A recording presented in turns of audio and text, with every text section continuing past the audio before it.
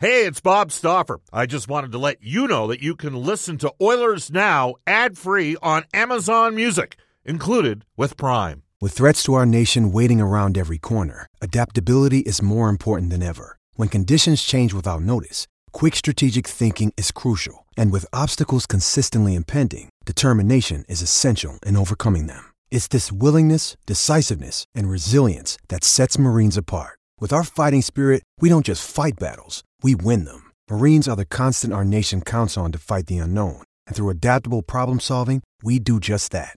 Learn more at marines.com. Another day is here, and you're ready for it. What to wear? Check. Breakfast, lunch, and dinner? Check. Planning for what's next and how to save for it? That's where Bank of America can help. For your financial to-dos, Bank of America has experts ready to help get you closer to your goals. Get started at one of our local financial centers or 24/7 in our mobile banking app. Find a location near you at bankofamerica.com/talktous. What would you like the power to do? Mobile banking requires downloading the app and is only available for select devices. Message and data rates may apply. Bank of America N.A., member FDIC. 10 hour number 2 of Oilers Now. Bob Stauffer, Brendan Escott, Aidan Gannam joining you. Oilers Now is brought to you by our title sponsor, World of Spas. Aching after a long day, World of Spas offers tubs designed with your relief in mind. Rest, recover, and relax with World of Spas, Alberta's #1 swim spa dealer. Visit worldofspas.com. You can keep texting us on our Ashley Fine Floors text line at 780-496-0063. Get the new floors you always wanted with Ashley Fine Floors, 143rd Street, 111th Avenue, open Monday to Saturday. Momentarily, we're going to head off to the River Cree Resort Casino hotline, 780-496-0063. The River Cree Resort Casino. Excitement bet on it. We're going to hook up with John Shannon. I'm asking you for your favorite non-Oilers dynasty player. Doug, Texas, on the Ashley Fine Floors text line. Hands down has to be Kelly Buchberger. Great heart, never gave up on a shift, never backed down from anybody, and was a good leader. That one comes to us for a vote for Kelly Buchberger. Doug Wade or Ryan Smith for me, both very smart and impactful players, says another texter. This text comes in from Dinosaur Rob. Well, at least you know it. My favorite Oiler was Glenn Anderson because I played against him in 1979, and we, the U of C, beat Claire Drake, Jim Nill, Paul McLean, Randy Gregg, etc., and Team Canada 4-1. Right before Lake Placid Olympics. Second favorite player was Kent Nielsen, the former Calgary Flame. Great new time slot, says Dinosaur Rob. I think I know Dinosaur Rob. I think he used to work in the TV business. He may have been a member of the Dinos in the late... let's just see if I can get a response from Dinosaur Rob. Did you beat the Golden Bears in the 1980 Canada West Championship, only to see Alberta surprisingly get a wild card berth at Nationals, whereupon the Bears claimed their third straight national championship? If it's the same Dinosaur Rob, away we go. He's not a dinosaur. And he knows TV, and he's got a lot of great sources around the NHL. NHL insider John Shannon. For Legacy Heating and Cooling, whether it's heating or cooling you need, get it with no payments and no interest for a year. That's how you build a legacy heating and cooling. T-Hups is Texas on the Ashley Fine Floors text line. He says Boris Mironov and Bill Guerin were his two favorite players, non-Dynasty Oilers. John Shannon, how you doing? I'm great, Bob. How are you? Good. Yeah, well, it's an interesting one. Away we go. Interesting stuff just in terms of, today was the day that the official, as you know, we had the call, I guess, just before I left the Penticton, where we brought everybody in for the meeting. And Charlie Huddy and Doug Waite, two different era Oilers. Your thoughts on them joining the Oilers Hall of Fame? Well, I'm absolutely thrilled for Charlie. I had a front row seat to all of that, and with all the superstars that were on that team that, finally won the Cup in 84 and 85 and 87 and 88, Charlie was that rock at the back end that helped Paul Coffey go to the under end of the ice, knowing full well that his defensive responsibilities were going to be covered by number 22. Charlie was such an affable guy. This was at a time when there were no charters, so everybody traveled together on commercial airlines, and Charlie was one of the approachable guys that we all had fun together. And it's to this day, with that group, there's a bond with all of us, and Charlie was a big part of that. And wherever he played, Charlie Huddy, whether it be in LA or in St. Louis, Charlie played a simple, solid game, and in many ways was just a foundation piece for any team they played on, particularly the Oilers of the 80s. Your thoughts on Doug Weight? Yeah, I didn't have the same view of Doug Weight because I was in a tower, ivory tower somewhere, watching the Oilers play, more so than being on the front line with Charlie. But when you consider the pressure that was under Doug Weight to perform in a time when the Oilers were trying to redefine their identity, I don't think there's anybody better that represented the Oilers. And the amount of points he put up, the amount of times that people would try to compare him to Messier and Gretzky, which was not fair to Doug. He created his own brand of Oilers hockey, and I think that the fact that he's going to be going up on the ring is well worth that, and you and your committee, Bob, understand his role in the team of that era, and it is kind of cool. NHL insider John Shannon for Legacy Heating and Cooling.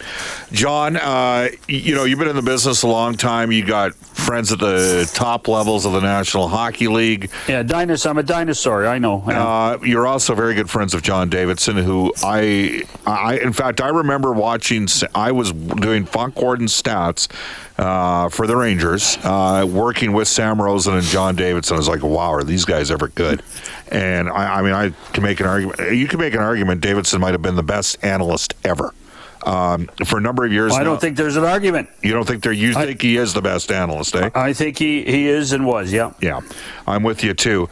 This has been a tough week for the league and the Columbus Blue Jackets.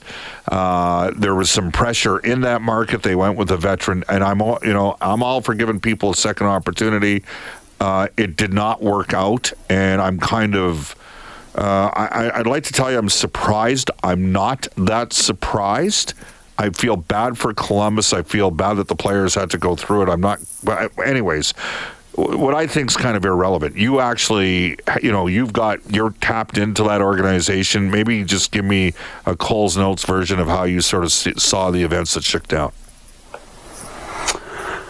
Oh, Mike Babcock made a terrible mistake. There you go. And I think that's the bottom line. And whether it was naivete or whether it was malicious, I'm not sure we'll ever know.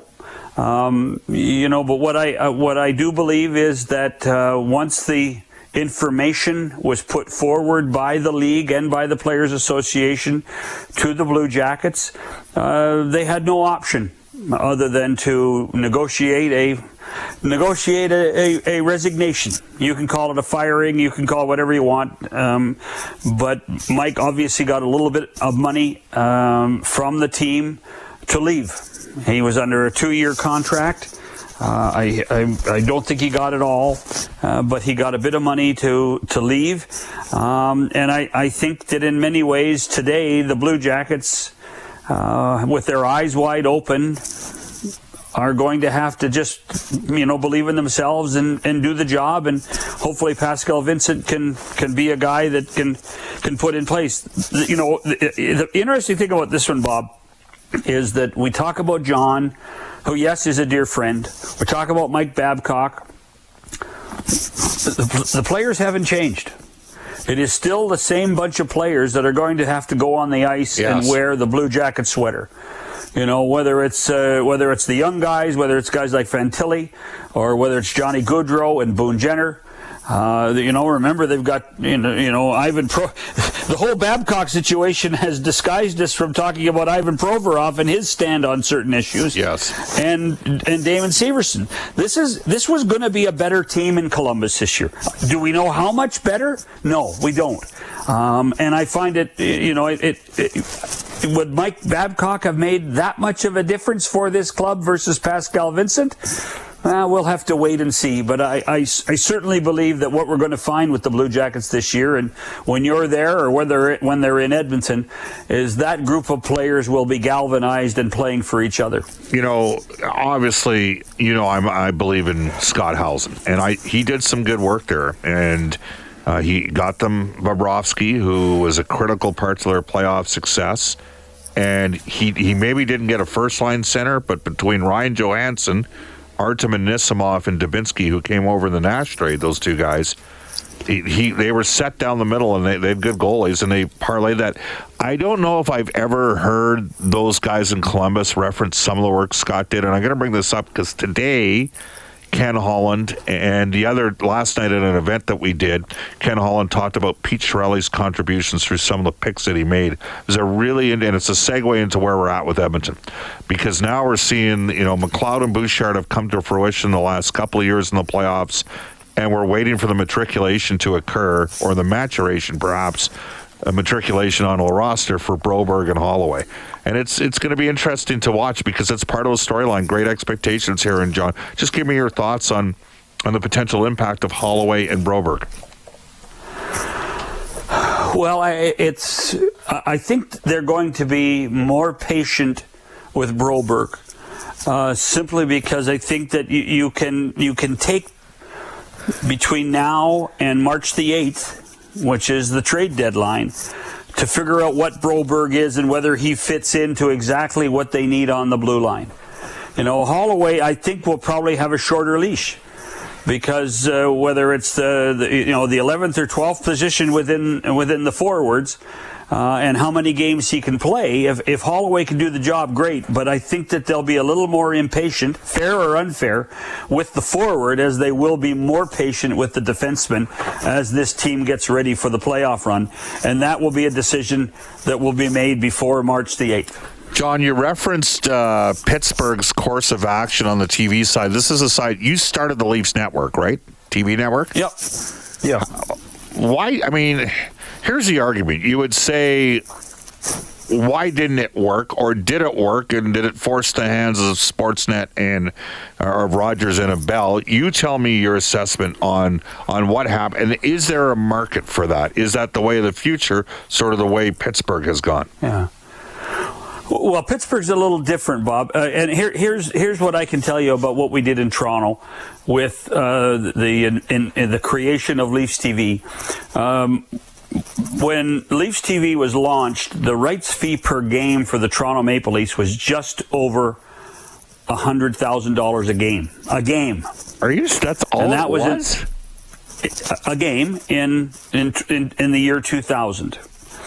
When we left. And I left in 2006 to join the NHL office in New York. When we left, the rights fee was north of $400,000 per game. Yeah. So, and we had carried regular season games, and we had provided an option to the market. And it was a message to both Rogers and Bell, who owned sports networks in Southern Ontario at the time, and still do, by the way, that there can be competition for you, to the point where I truly believe what happened with Leafs TV, and to a lesser extent our basketball channel, I think that's what tweaked the interest to both Rogers and Bell when Teachers Pension Fund decided to sell the hockey club, that they better get in there and protect their assets. Yeah. And that Leafs TV was one of the reasons in my mind why Rogers and Bell now are the majority owners of Maple Leaf Sports and Entertainment. Do you know what the Toronto regional TV deal's worth? Approximately? No, I don't. But here's what I can tell you. Because it's owned and operated by, the member club, and the owners are businesses outside of the NHL, and that famous phrase HRR, it has to be done at market value. Yes. Now, who decides market value is a great question. Probably something that goes across the commissioner's desk at some point after his staff does the evaluation. What I can tell you is Montreal is over $1 million a game. Montreal does $1 million a game in rights fees. That's roughly 55 to 60 regional games a year. Yeah, so Montreal gives up 22 national games, so it's 60. Okay. It's 60 regional games. I think if you compare the numbers between Montreal rights fees versus what Toronto would be, I think you'd find the numbers from a ratings perspective to be comparable. So I think that gives you an idea what Rogers and Bell have to pay on a regional basis. Okay. At this point, that's a supposition on my part with a great deal of common sense. All right. Well, John, now I'm going to get you to extrapolate on that. We had Stu McDonald on the show a couple times during the summer. Yeah. And he's basically said the Oilers had the third best television ratings in the league, second best English-speaking television ratings in the league. The Oilers' television deal is up in a year from now. What do you think, the Oilers should be getting per game? Oh, I don't even know what they get now, to be honest. Yeah. I try to stay out of that stuff. It's a little too close to home for me. Okay. But Stu's not wrong. They should be compensated for it. We can agree on that? Yeah. Oh, and they will be. Okay. I don't think there's any question that they won't be. But what I can tell you is that Stu is bang on about when you look at ratings both on network nights, which are for all intents and purposes are Saturdays and Wednesdays, versus regional rights, is the Oilers in our country drive the second best number in the English market to the Toronto Maple Leafs. The Oilers drive a better number than Vancouver, which is a much bigger market, and they drive obviously better numbers than Ottawa, Winnipeg, and Calgary. So yeah. It is a true phenomena in my mind of the passion of fans of this club, not just in Alberta, Bob, but finding out, and you found this out many times, across the country. Yeah. There are Oiler fans everywhere. There are Oiler fans in the interior of British Columbia. We all know the Oiler fans. I spent lots of time in Lloydminster a couple weeks back, and there's lots of Oiler fans in northern Saskatchewan and heck through the province. So this is not a regional brand anymore. This is a national brand on so many levels. Because of Connor McDavid, because of Rogers Place, and because of the passion of hockey fans of this club. John, you're out in Lloyd, oil and gas, that sector plays a huge part in a lot of the smaller communities outside of the major centers like Edmonton and Calgary, and it shouldn't be lost in anybody the contributions that they've made to help make this province what it is. So, and I was amazed, Bob. The last time I amazed. Checked, the team's called the Oilers. Go ahead. You were amazed. Yeah, I was amazed how many season ticket holders. I'm not. Were from Lloydminster, and that they, and they would drive their F-150s from Lloyd into the city and drive right back after the game. 100%.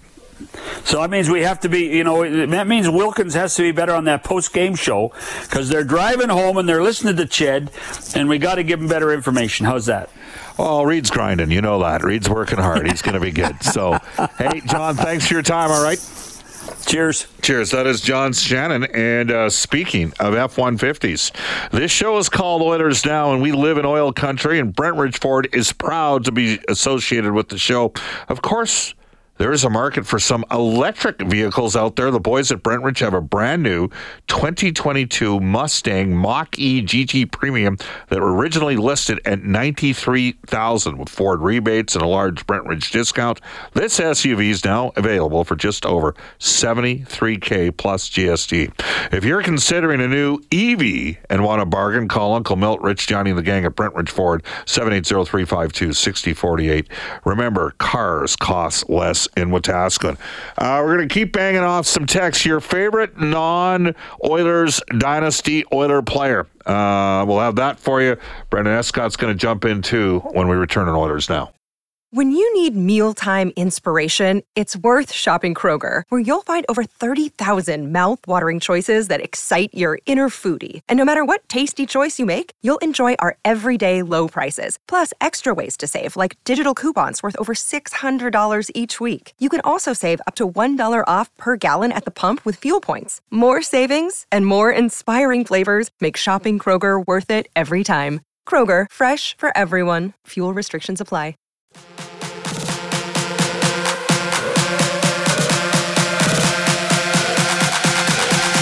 Hey, Rob LaBelle texts me back. He said, yes, Bob, this is Rob. Thanks for remembering the old retired guy. That 1980s national loss to the Golden Bears still hurts today. We should have been the champs that year. Woulda, shoulda, coulda. By the way, my favorite non-Oiler dynasty player would be Ryan Smith, Captain Canada. Also, as a former Calgarian, I'm hoping the Oilers win another cup or more very soon. Time for another YEG Dynasty. You can text us at 780-496-0063. Wow. You just can't please everybody. Dursa up in Grand Prairie says, Bob, Alish, Hemsky, and Jason Smith were my favorite two.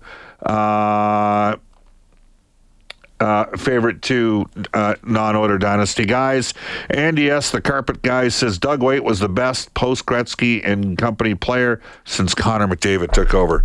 Brendan, it's interesting, right? Because it is a little bit, I mean, one of the things that we discussed when you came aboard 5 years ago was watching some of the old videos that were out there on YouTube from the Oilers Stanley Cup champion years, but also for the run they had, where they played in the 97, 98, 99, 2000, 2001, and 03 playoff years. Those were special times as well. And then the 06 run.